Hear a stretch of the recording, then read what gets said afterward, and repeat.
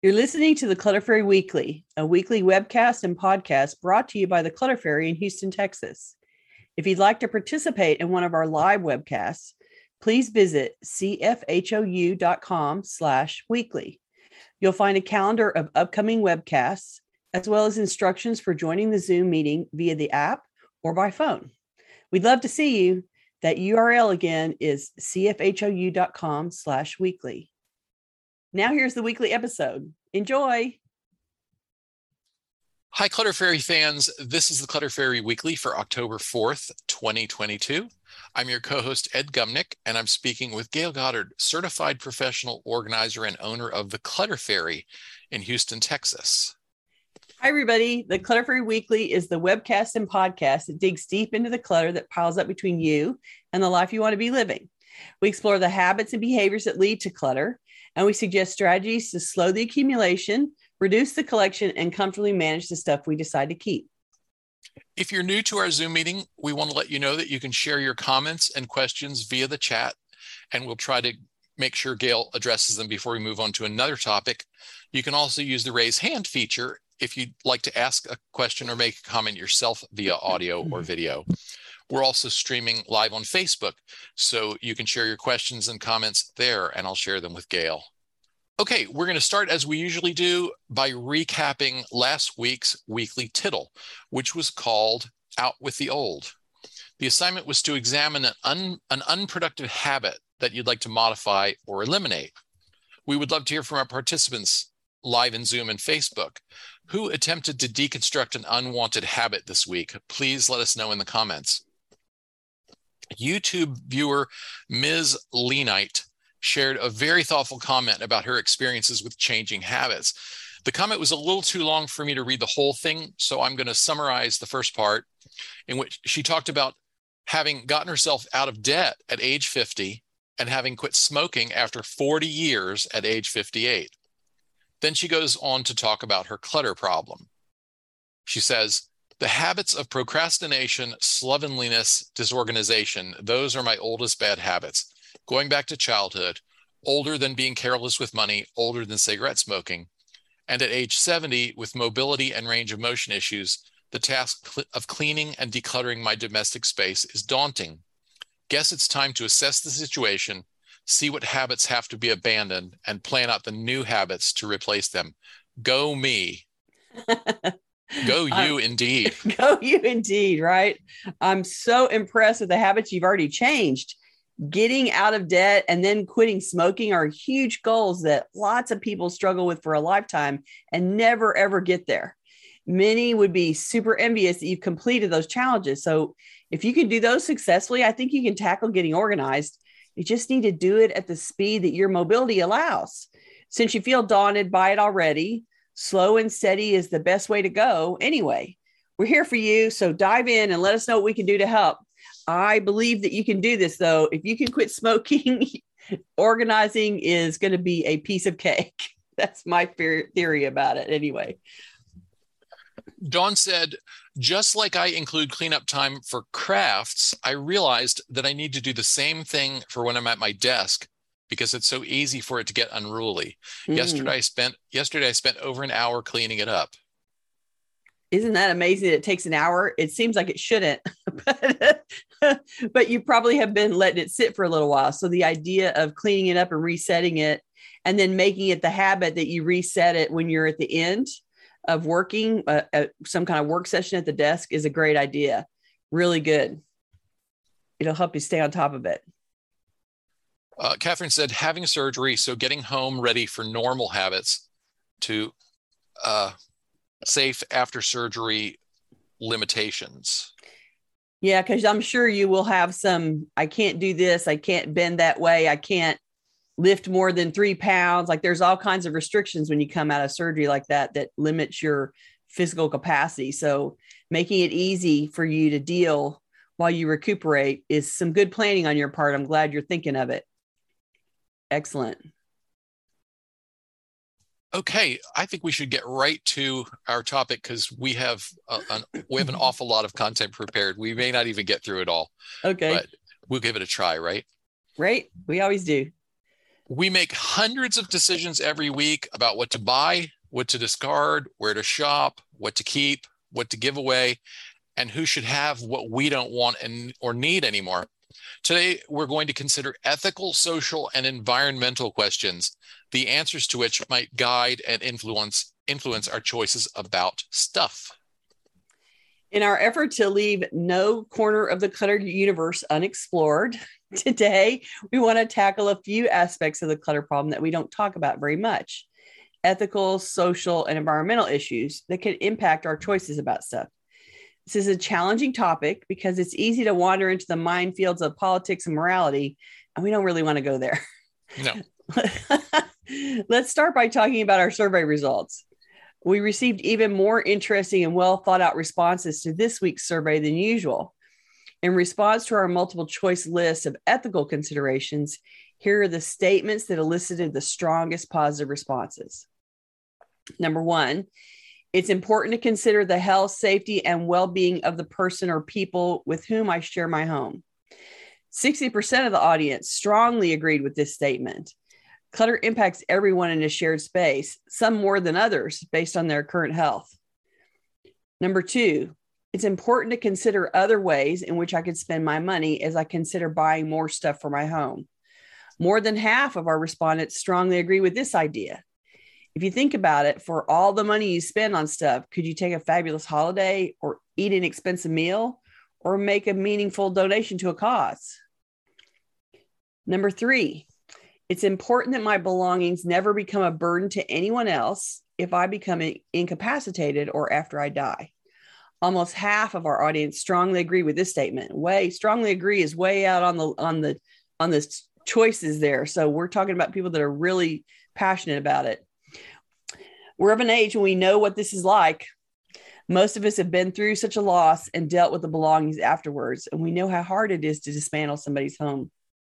What's interesting is the statement in that list that got the lowest response rate was, it's important that my beneficiaries respect my wishes and desires with respect to my belongings. So that's interesting. And that may be sort of a selection bias about our audience, because we've talked about that a lot. Right. So we may have kind of shifted the thinking of a lot of the people responding right to the direction of, once you're gone, you're not really going to be able to obsess about what they're doing with your Hummels. Right. Yeah, it's true. So we asked our audience to share lists of ethical, social, and environmental concerns that influence your choices about what to accept, buy, to keep, to give away, donate or recycle or discard. And here's a sampling of some of the best answers. One anonymous respondent shared, when buying, consider the quality of the item. How long will it last? Great suggestion. And I think we often filter that for price. Oh, this is cheap, therefore I'm going to buy it. But the next question might be, how long is this going to last? What's the quality of this item? Is it worth buying it cheaply if it's not going to last very long?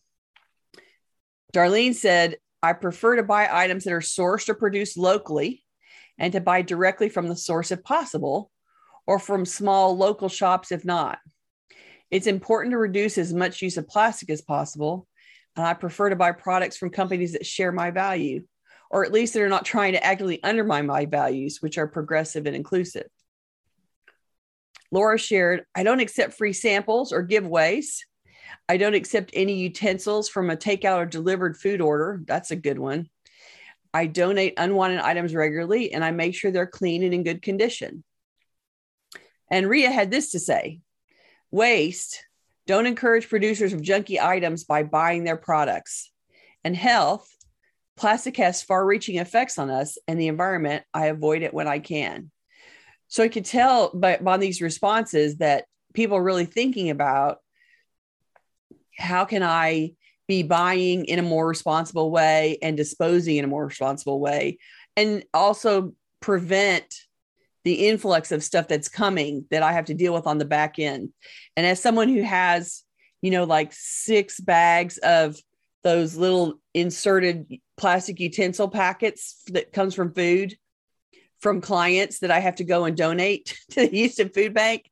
I agree with you. If you're not going to use those plastic things anyway, don't take them with you. Give them back to the people and let them give them to somebody else. Now we're going to ask a bunch of questions about the ethical, social, and environmental implications of this stuff. And we want to encourage our viewers and listeners to think about your answers to these questions.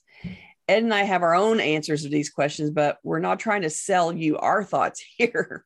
We want you to consider what's important to you based on your values so that you can make your own choices about what's important to you. It's okay if you don't have answers yet to all these questions.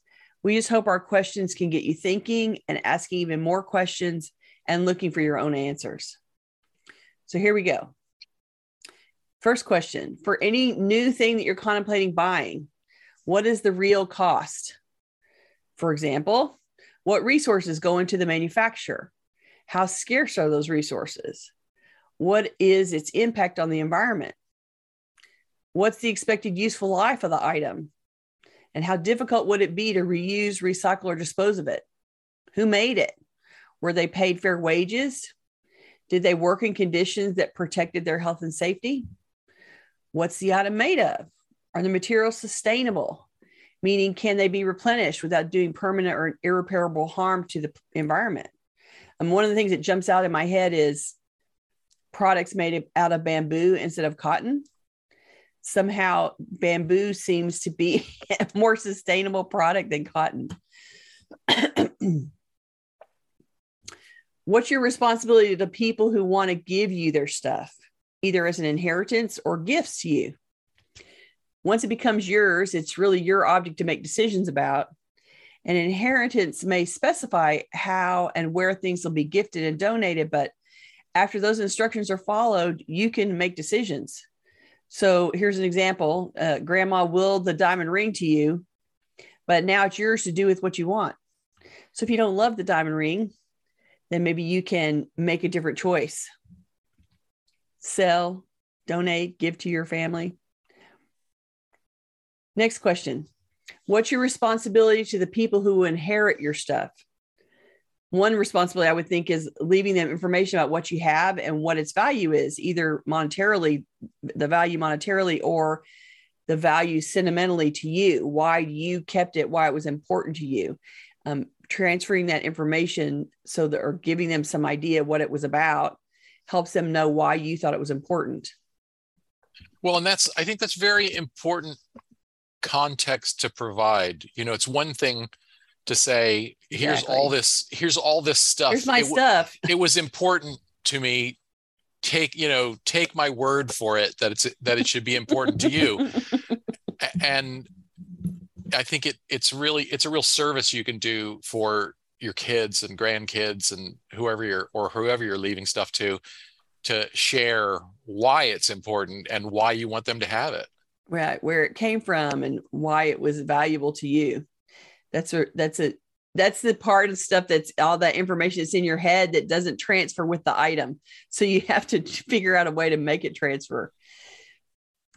You also don't want to be leaving them with a huge clean out burden. And so thinning your possessions down to what's most important to you or to them, and not leaving room after room stuffed full of untouched, unknown contents.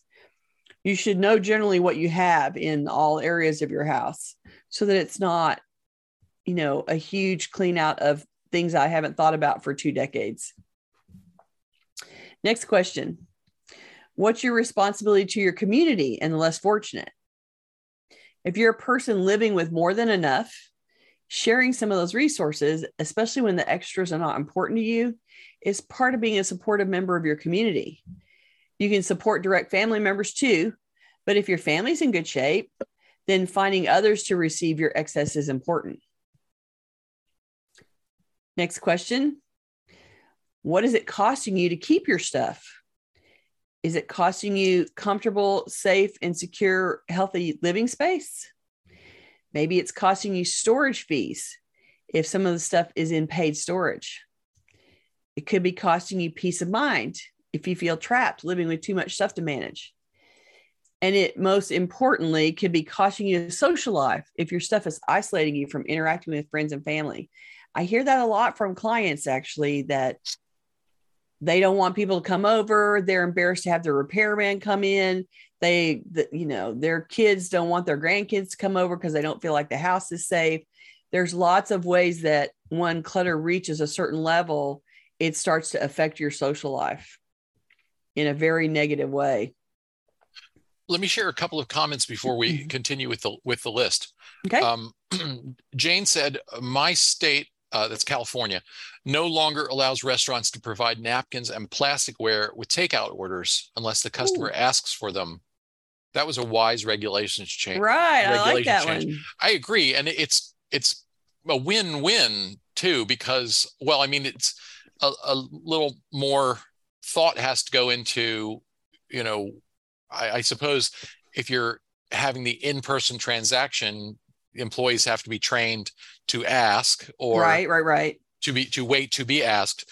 But all the stuff, I think constantly about all the stuff that we throw away that just gets thrown by default into takeout orders if we don't make the conscious choice to say, no, don't give me any of that stuff. Don't give me 14 packets of ketchup. Don't give me 5,000 napkins. Yeah, exactly. Samudra asked, what kind of lawyer do you need to execute your very small estate? Do you know an answer to that? I do not. So there are lawyers who specify, who work in the area of estate planning. And so it's, as opposed to I'm a criminal lawyer, I'm a defense lawyer, right. There are people that work, I'm a contract guy, and so there are people that do estate work only. But if you think you have a really small, estate and you don't think that it's super complicated, then I think you can probably go in the state where you are and look up legal aid. There's likely some legal aid services where lawyers donate their time to provide services like that, because writing a simple will is a pretty easy thing for them to do. And they can give you the forms to fill out and make something happen and not have it cost you a bunch of money. Well, and they're also online will generating sites and applications that you can use. You just have to make sure that it's valid in your state. Make sure the fine print says that it's will be valid in your state, and then you still will have to file it with a court. Yeah. And I don't know the specifics on that, but you do have to have your will recorded. You can do it yourself, and you have to have it recorded somewhere. And it's probably a good idea to have it reviewed by an attorney to make sure that you haven't tried to do anything that you shouldn't. That doesn't make sense, right? Yeah. I mean, but there are all kinds of legal aid support all around the country. And so you just have to reach out. A lot of them are associated with universities. There's nonprofit organizations that provide it. And so if you just start doing a little research about legal aid in your state, I'm sure you can come up with some supportive services that won't cost an arm and a leg, and that can get you a will done and tell you what to do with it, like how to file it in the state that you're in. They will know exactly what needs to be done. And so it's worth getting the resource in your state. Emily Sue says, actually write down the meaning of the item. I've forgotten everything my grandmother told me about certain things I have of hers. I know, right? Because you hear it once and you think you're going to remember, but you don't always. Yeah, my grandmother tucked little pieces of paper like on the backs of pictures, and we found things inside boxes, and she put little notes on things. This is from, great aunt, whatever, or this is what she wore in her wedding, or, there was all kinds of little commentary. And we would find those little notes as we were going through stuff and be like, oh, isn't that's so cute to know that. And so we just kept little notes with the stuff. And even if we ended up donating the item, it was still fun to have a little moment of my grandmother's handwriting and the little note that she was telling me about the stuff.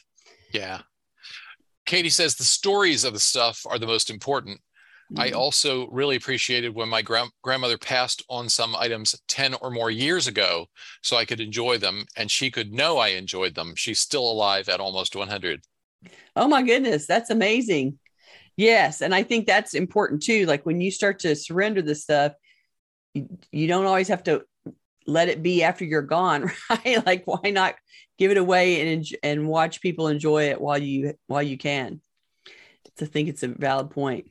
Anita shared, I'm including a commentary on the mass photo of my mother-in-law's jewelry, which I sent to my niece, which indicates which pieces have special importance or memories. Some I simply don't remember, but some have inscriptions from World War II or religious significance. Oh, there you go. So anything that you can pass on will be important to them and they'll be valuable for them. It's nice that you're doing that. I'm And sure they'll appreciate it. Paul shared, my attorney is an estate planning attorney, but Yeah. you can find someone under probate attorney. And Yeah. Jane said, also mentioned elder law as a search Oh, term. yeah, exactly. Yeah, that's sort of a category, right? Elder law. So it includes wills and estates, but also includes, elder care and things like that. There's people out there, just do a little search in your hood. Okay. So another question on our list of ethical considerations today. What is it costing the people who could use your unneeded stuff? There's lots of people that are living with greater stress, worrying about their family's needs and suffering from lack of resources and having a lesser quality life. So anything that you don't need could be supporting their reduced stress, making it easier for them to have a better quality life. On that note, actually, Dawn sort of anticipated this point. She said, this past weekend, I took a grand step of growth. I had $20 of Kohl's cash. For those who are not, I don't know how widespread Kohl's is. Kohl's is not international. It's a department store. Yeah. Yeah. I had $20 of Kohl's cash and $5 worth of reward money. I got 3 tops for children as part of Operation Christmas Child.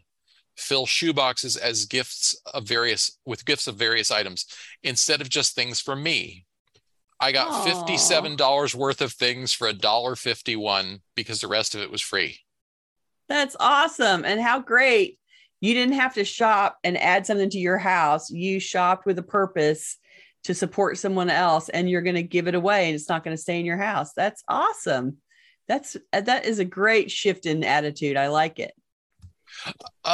Dawn also mentioned a job center where I live at one point offered free wills and lawyers came to do them pro bono. Mm-hmm. Yeah. There's all kinds of ways that, because they anticipate that this is a problem for low income people or for people that don't really have an estate that is worth paying a really expensive attorney to make a will. And so there's like I said, the resources out there in a million different ways. Okay. Next question. What about landfills? When we talk about throwing things away, is there really such a thing as away? So let's look at this really scary stat. Of the 100 billion garments produced each year, 100 billion is so beyond my comprehension. I can't even, every year we make 100 billion garments. 92 million tons end up in the landfill. That means that the equivalent of a garbage truck full of clothes goes into the landfill site every second, which is so horrifying to me. I can't even believe it, how awful that is.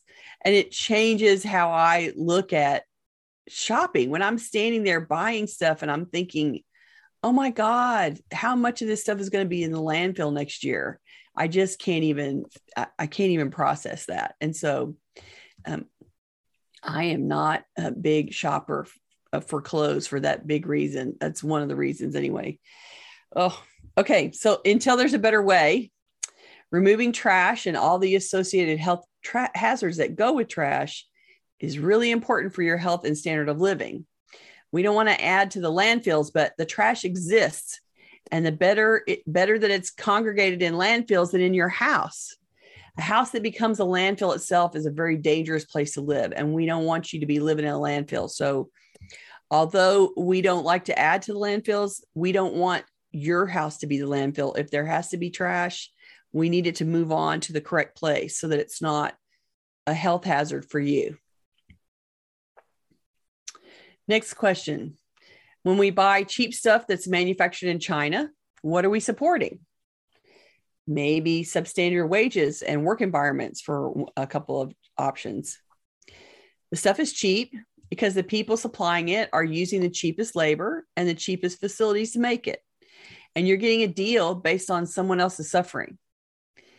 If the item is inexpensive, what corners did the manufacturer or the retailer cut to deliver that price? So it's always fun to find a deal, but then you have to wonder, what are you getting for the deal? What are you really getting for the deal? Next question. What are we teaching or modeling for our children about our values when we have a bunch of clutter? Children are so impressionable without the ability to understand the nuances of any situation. We teach them behaviors without them understanding the real nature of why things are necessary. So holding on to clutter may start as teaching thriftiness, but it may end up teaching fear of scarcity instead. We also want to teach the concepts of gratitude for our abundance, caring about and supporting others. And we can show those values by donating excess to help others. Next question. What is our responsibility to the other people who share our space? It needs to be safe and healthy living space for all, with all the residents being able to physically navigate without getting hurt or trapped in an emergency. That is such a big one for me. I worry about people when I go in their houses and it is super, super crowded. And I'm not a skinny person. And when I navigate and, my hips are struggling to get by something or knock things off the table or whatever. And I just keep thinking, oh God, I worry about what it's like when it's very narrow and cramped and difficult for people to get into a space or to move around in it. And I immediately think of two big burly firemen, and the gurney that they're trying to get into the house, and how hard it would be for them to be running that through your house to get to you.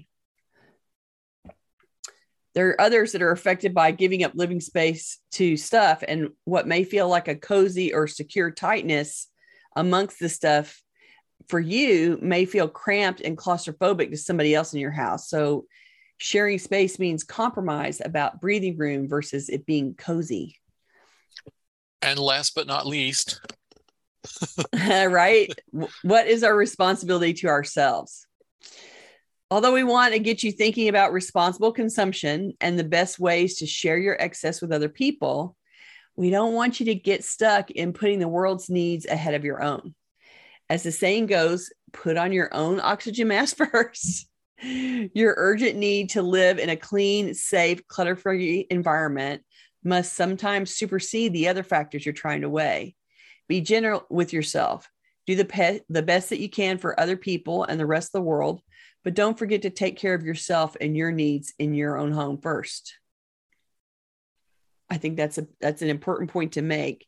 We don't want you to keep the stuff and have the house not be safe and healthy for you in order to not put it in the landfill.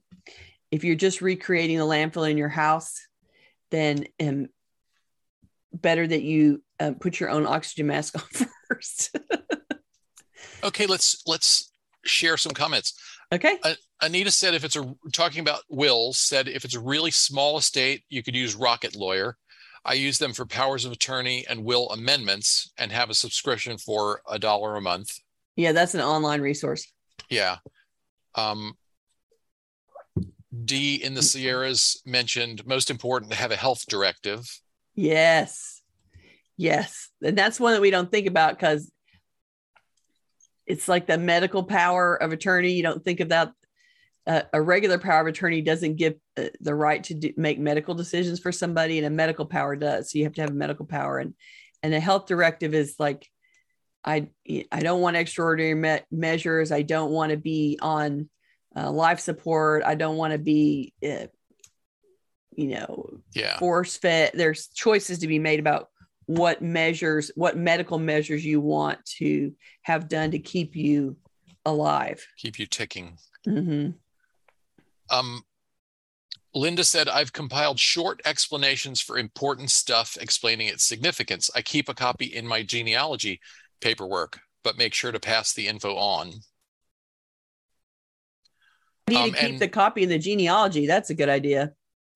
And Kristen said, Anderson Cooper has a podcast about grief, which is excellent, by the way, but he mentions going through his mother's items after she passed, and she left notes for him also. Oh, isn't that sweet? I can't imagine going through Diane von Furstenberg's house. That must have been fun. Is that who's? I thought his mother was. Oh, am I crediting the wrong person? Sorry. I think so. Sorry. Anderson Cooper's mother. Sorry, I have to look this up. Oh, Gloria Vanderbilt. There we go. Thank you. Sorry. Wrong fashionista. Sorry. I knew that. I just didn't pull it out right. Janice, who's watching with us on Facebook, said, go on YouTube and watch the documentary called Dead White Men's Clothes, which follows the fate of clothing from Goodwill type stores to third world countries and how they end up in their oceans and landfills and choke waters. Oh, oof. God, that's scary to think about too. Yeah, we've created this whole industry in the United States about fashion and the constant changing motion of it. And it's just, it has created this downstream tsunami of crap that no one had any thought about what was going to happen. And here we are trying to deal with it. Anita said, I was really annoyed that I saved all my electronic recycling for a county event, only to find I had to pay by the pound for loose pieces and $10 a screen or refrigerator item, total $68. Oh, gosh. Yeah. Well, I'm glad you spent the money and had them recycled responsibly. Right? I'm sorry it was painful. And good on you for doing it anyway. On the topic of buying quality, M said less expensive items are frequently harder to care for than quality items. That's true. It's easier to destroy them. They're thinner. They're not as sturdy. There's all kinds of reasons why it's harder to take care of them. Yeah. You're exactly right. And so you save money to have the item, but then it costs you more in effort to keep it in good shape. You're trading, less money for more work on your part. And, the older that we get, the less of a trade that is. We don't want to add more work to our burden. And so, definitely not. Thinking about that, spending the money up front so that it's easier for you to manage over the long term, it becomes more of a consideration the older you get, right? Yeah. My story about that is when I was in Italy in 2001, I bought a nice Italian leather jacket and wore the heck out of it. I love that thing so much. I was wearing it every single day. And so I wore out the lining over the next 5 years or so, and probably, popped off a button and also it, they get a little scuffed up, and I spent quite a bit of money on it. And so when I went back, I took it the next time I was in Italy years later, I went back to the same shop and said, I would like to, pay you to fix this, renovate this for me. And they actually said, oh no, you don't pay us for that. We just do it. We stand behind our stuff. And so, awesome. I paid, I don't know, it was several $100s. It was a lot of money for me at that time, but they stood behind their work and replaced the lining and polished up the scuffs. And I got a jacket back that was good as new. And, a cheaper jacket, I would have just had to throw away at that point, I think. How great that they rehabbed it for you. That's awesome. Yeah. I only finally got rid of it because it was too big for me eventually, because I bought it near my high point in weight. Right. So if I ever get back to Italy again, I will buy one that fits current me. Darby said, I'm very picky about clothing and towels now. Environmental and social concerns. It takes more time, but I found at least 2 companies I absolutely love. One uses recycled materials and is made in California. The other uses organic cotton, is GOTS certified, and is made in Portugal. Oh, GOTS, GOTS. I don't know what that I don't know what that standard is, but I'll look that up.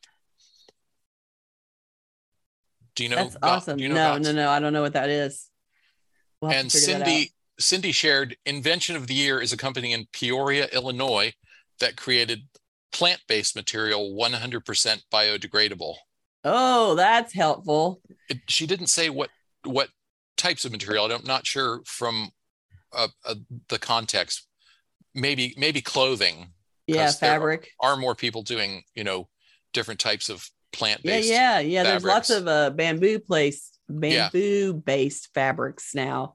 I have bamboo socks and they're very comfortable. And you can't, it's like you look at them and think, how is this ever a bamboo plant? But somehow it is. And so and they're super comfortable. Yeah, Linda said, as my kids went through the trashy stage, I'm not sure where that is in child development. What years are the trashy stage? I do remember some of my sisters going through trashy stages. I required them to leave a space wide enough for a gurney and emergency personnel to get to their bed. Oh, there you go. They have to dig out the hole. Exactly. Well, good for you to think about it and have them think about it as kids. That's not a bad thing. Like the ambulance need to be able to get to you in your bed. And for little kids, there's that whole, can the firefighters get it? Can they get in and rescue a kid? And you don't want them crawling over crap to try to get to your children, right? Yeah. There's all kinds of considerations around the stuff and your own safety. Eileen said, good one, Linda, appeal to their teenage sense of drama. Right? That's good. Someone asked for the names of the company. So Darby shared Beyond Yoga for clothing and Delilah Home for towels and sheets. Okay. Awesome. Best of all, quality and cost less than luxury brands. There you go. That Very does nice. it. Sorry, I interrupted you. No worries. That's fine. Okay. M shared, if we would refuse to buy clothing made from synthetics that won't decompose, our clothes could be recycled much more efficiently. Right. There's That's so true. many things out there that are just crazy manufactured petroleum product fabric. Yeah. And cotton recycles very well, but cotton has a problem with requiring a great deal of water, which is why people are moving toward other plant-based fabrics that do not require as much water. Yeah. Water and pesticides, I think. Yeah. Jane said, I find it very hard to throw things away. That's made me more conscious of what I buy. It's important to think about the thing's full life cycle that we're responsible for once we buy it. And right. I think it's also very important. And someone made this point in the chat. I think someone said this on Facebook about sending things. No, that was Marsh here who said something about sending things back to the companies that produce them, asking them to make their packaging more environmentally friendly. Mm-hmm. And even if you don't want to go to that step, you can email or tweet at companies. If there's a product you really like to use and you have objections to the way it's packaged, send an email to the company. Go find their company website and send them a message saying, love your product, but could you please reduce the amount of packaging involved? Yeah. Sometimes the packaging is just nuts. It's outrageous, right? Yeah. And there's a lot of packaging that's designed to get it safely to you, but I think there's also a lot that is just designed to make it easy to package quickly, and so that you end up with way more packaging than you need. Well, and I especially in electronics accessories, a lot of the packaging is designed to make things hard to shoplift, I think. Yeah, yeah, yeah. And Yeah. so you might be buying some little tiny doodad, and it's got this much, it's got a cubic foot of plastic wrapped around it. Trying to keep it from, so that you can't just shove it in your pocket and walk out. Exactly. They have the stores have the manufacturers want the stuff not to be easily stolen, and there's a point to that. And maybe there's some compromise to be made in the middle. Yeah, there might be some smarter way to handle that. You're right. If people would Exactly. try a little harder. Right. Um, Susan shared, I worked for an international retailer I won't name. Whatever clothing they didn't sell, they shredded. They didn't want to degrade the brand by donating it to those in need or third world countries. I remember being horrified when I learned of this environmental impact. Can you imagine? I saw Ugh. that too. And the idea that they just, I mean, I see their point. We don't want to dilute the brand by just making it all available wherever, but shredding it really, and without, shredding it and then it goes in the trash. So then you don't end up with, it's not like they recycled it some way or came up with a way to make it be useful as cast off. And that was just like, oh God, really? Isn't there something better? They do that with books as well. And it's very horrifying. Look at books be destroyed because Yeah. they didn't sell. Claire said, this is a mortifying thought, but while you may donate your old clothing to charity, the truth is, even then, a whopping 84% of our clothing ends up in landfills and incinerators, according to the EPA. Right. We're trying so hard to pass it on, but we have created a monumental burden. And I think that that's why it's important to get it out to the possibility of somebody having it, even if it's only, 20%, and then being more considerate about what you encourage by your shopping. Right. Bring home less. Bring home less. Wear it as long as you reasonably can. and don't buy cheap fast fashion. Don't encourage their manufacturer. Don't participate in that food chain. And that's one way that you can impact their process. Here's a topic we really didn't dig into, but Emily Sue said, I've recently realized that I have belongings that conflict with my religious beliefs. I'm working on getting rid of them because they will hinder me spiritually. Oh, there you go. That's a good way to filter and send it on to somebody that doesn't have the same issue with it that you do. That's fine. Great way to add to your filter process. Yeah. Marsh said, I have my Levi's just perfectly faded from my high school years. Love these Levi's. Yep. We all have something that we can wear forever, right? Loving those Levi's. Levi's hold up, man. They're serious. They do their job. And if you can still wear them, good for you. Not all of us are still that thin as I was in high school. Good Lord. I can't even imagine it. Yeah, I would have to lose a bit more before I could get into anything if I had saved anything from high school. But I tended to wear jeans out, believe it or not. I would, eventually wear holes in various places. Into various places. Yeah, exactly. Good for you, Marsh.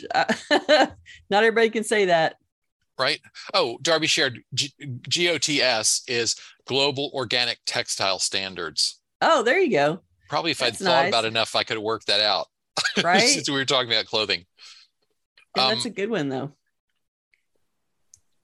Marsh said the fall shows in New York, 12% of clothes were recycled. Lots of talking about how good the quality is. Cool. And Susan shared there's an ethical company in Wales called Hiut. I don't know how you pronounce HIUT, which makes incredible jeans. They pledge to repair them for free for the lifetime of the jeans. Oh, wow.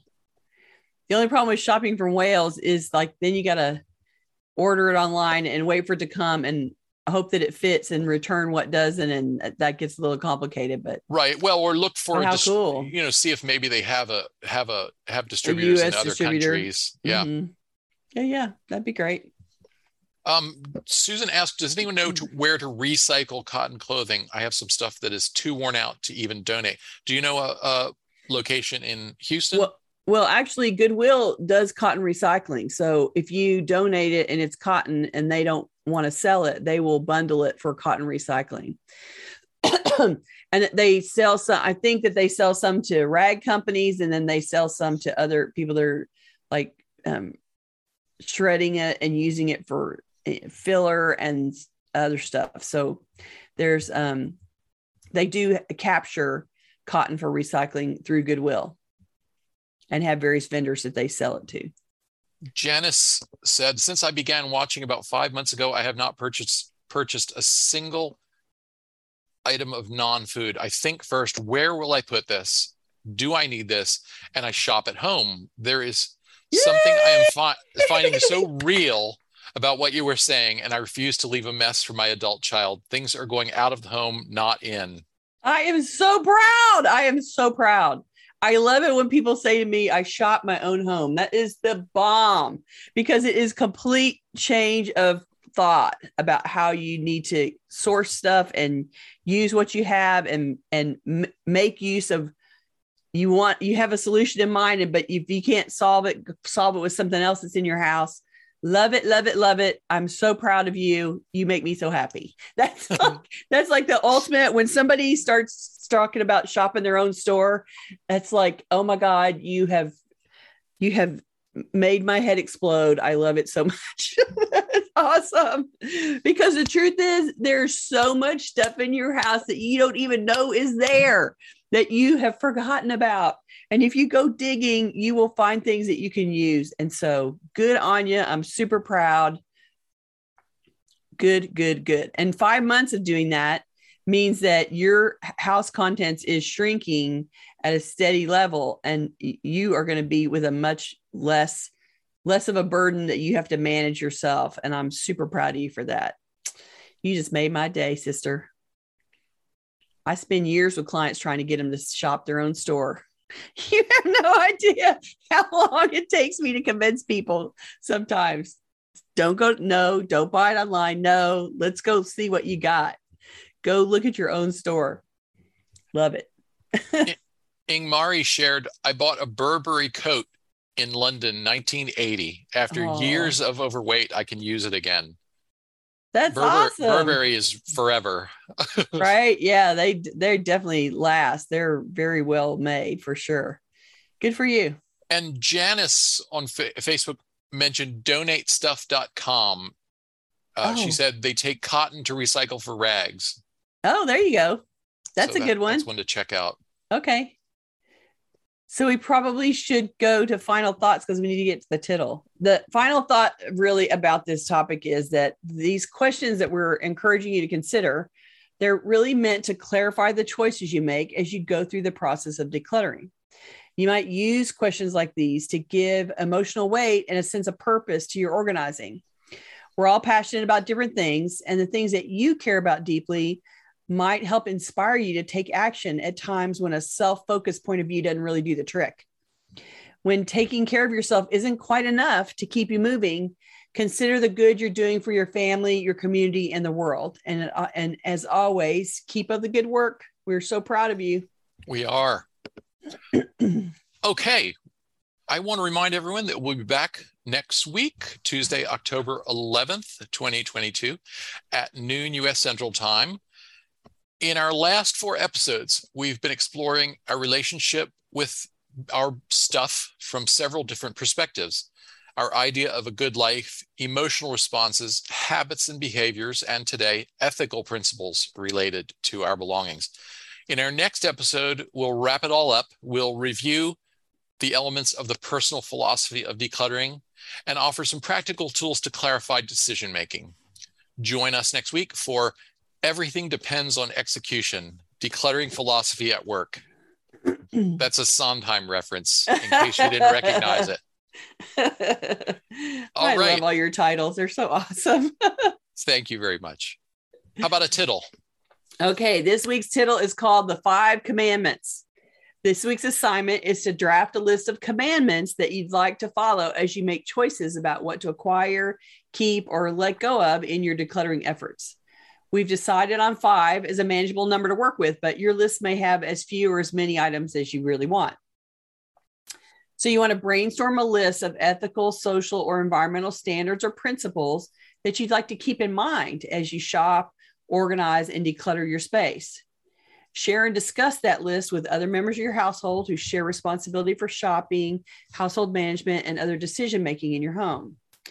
Post the list in a prominent place so that you can see it and refer to it on a regular basis.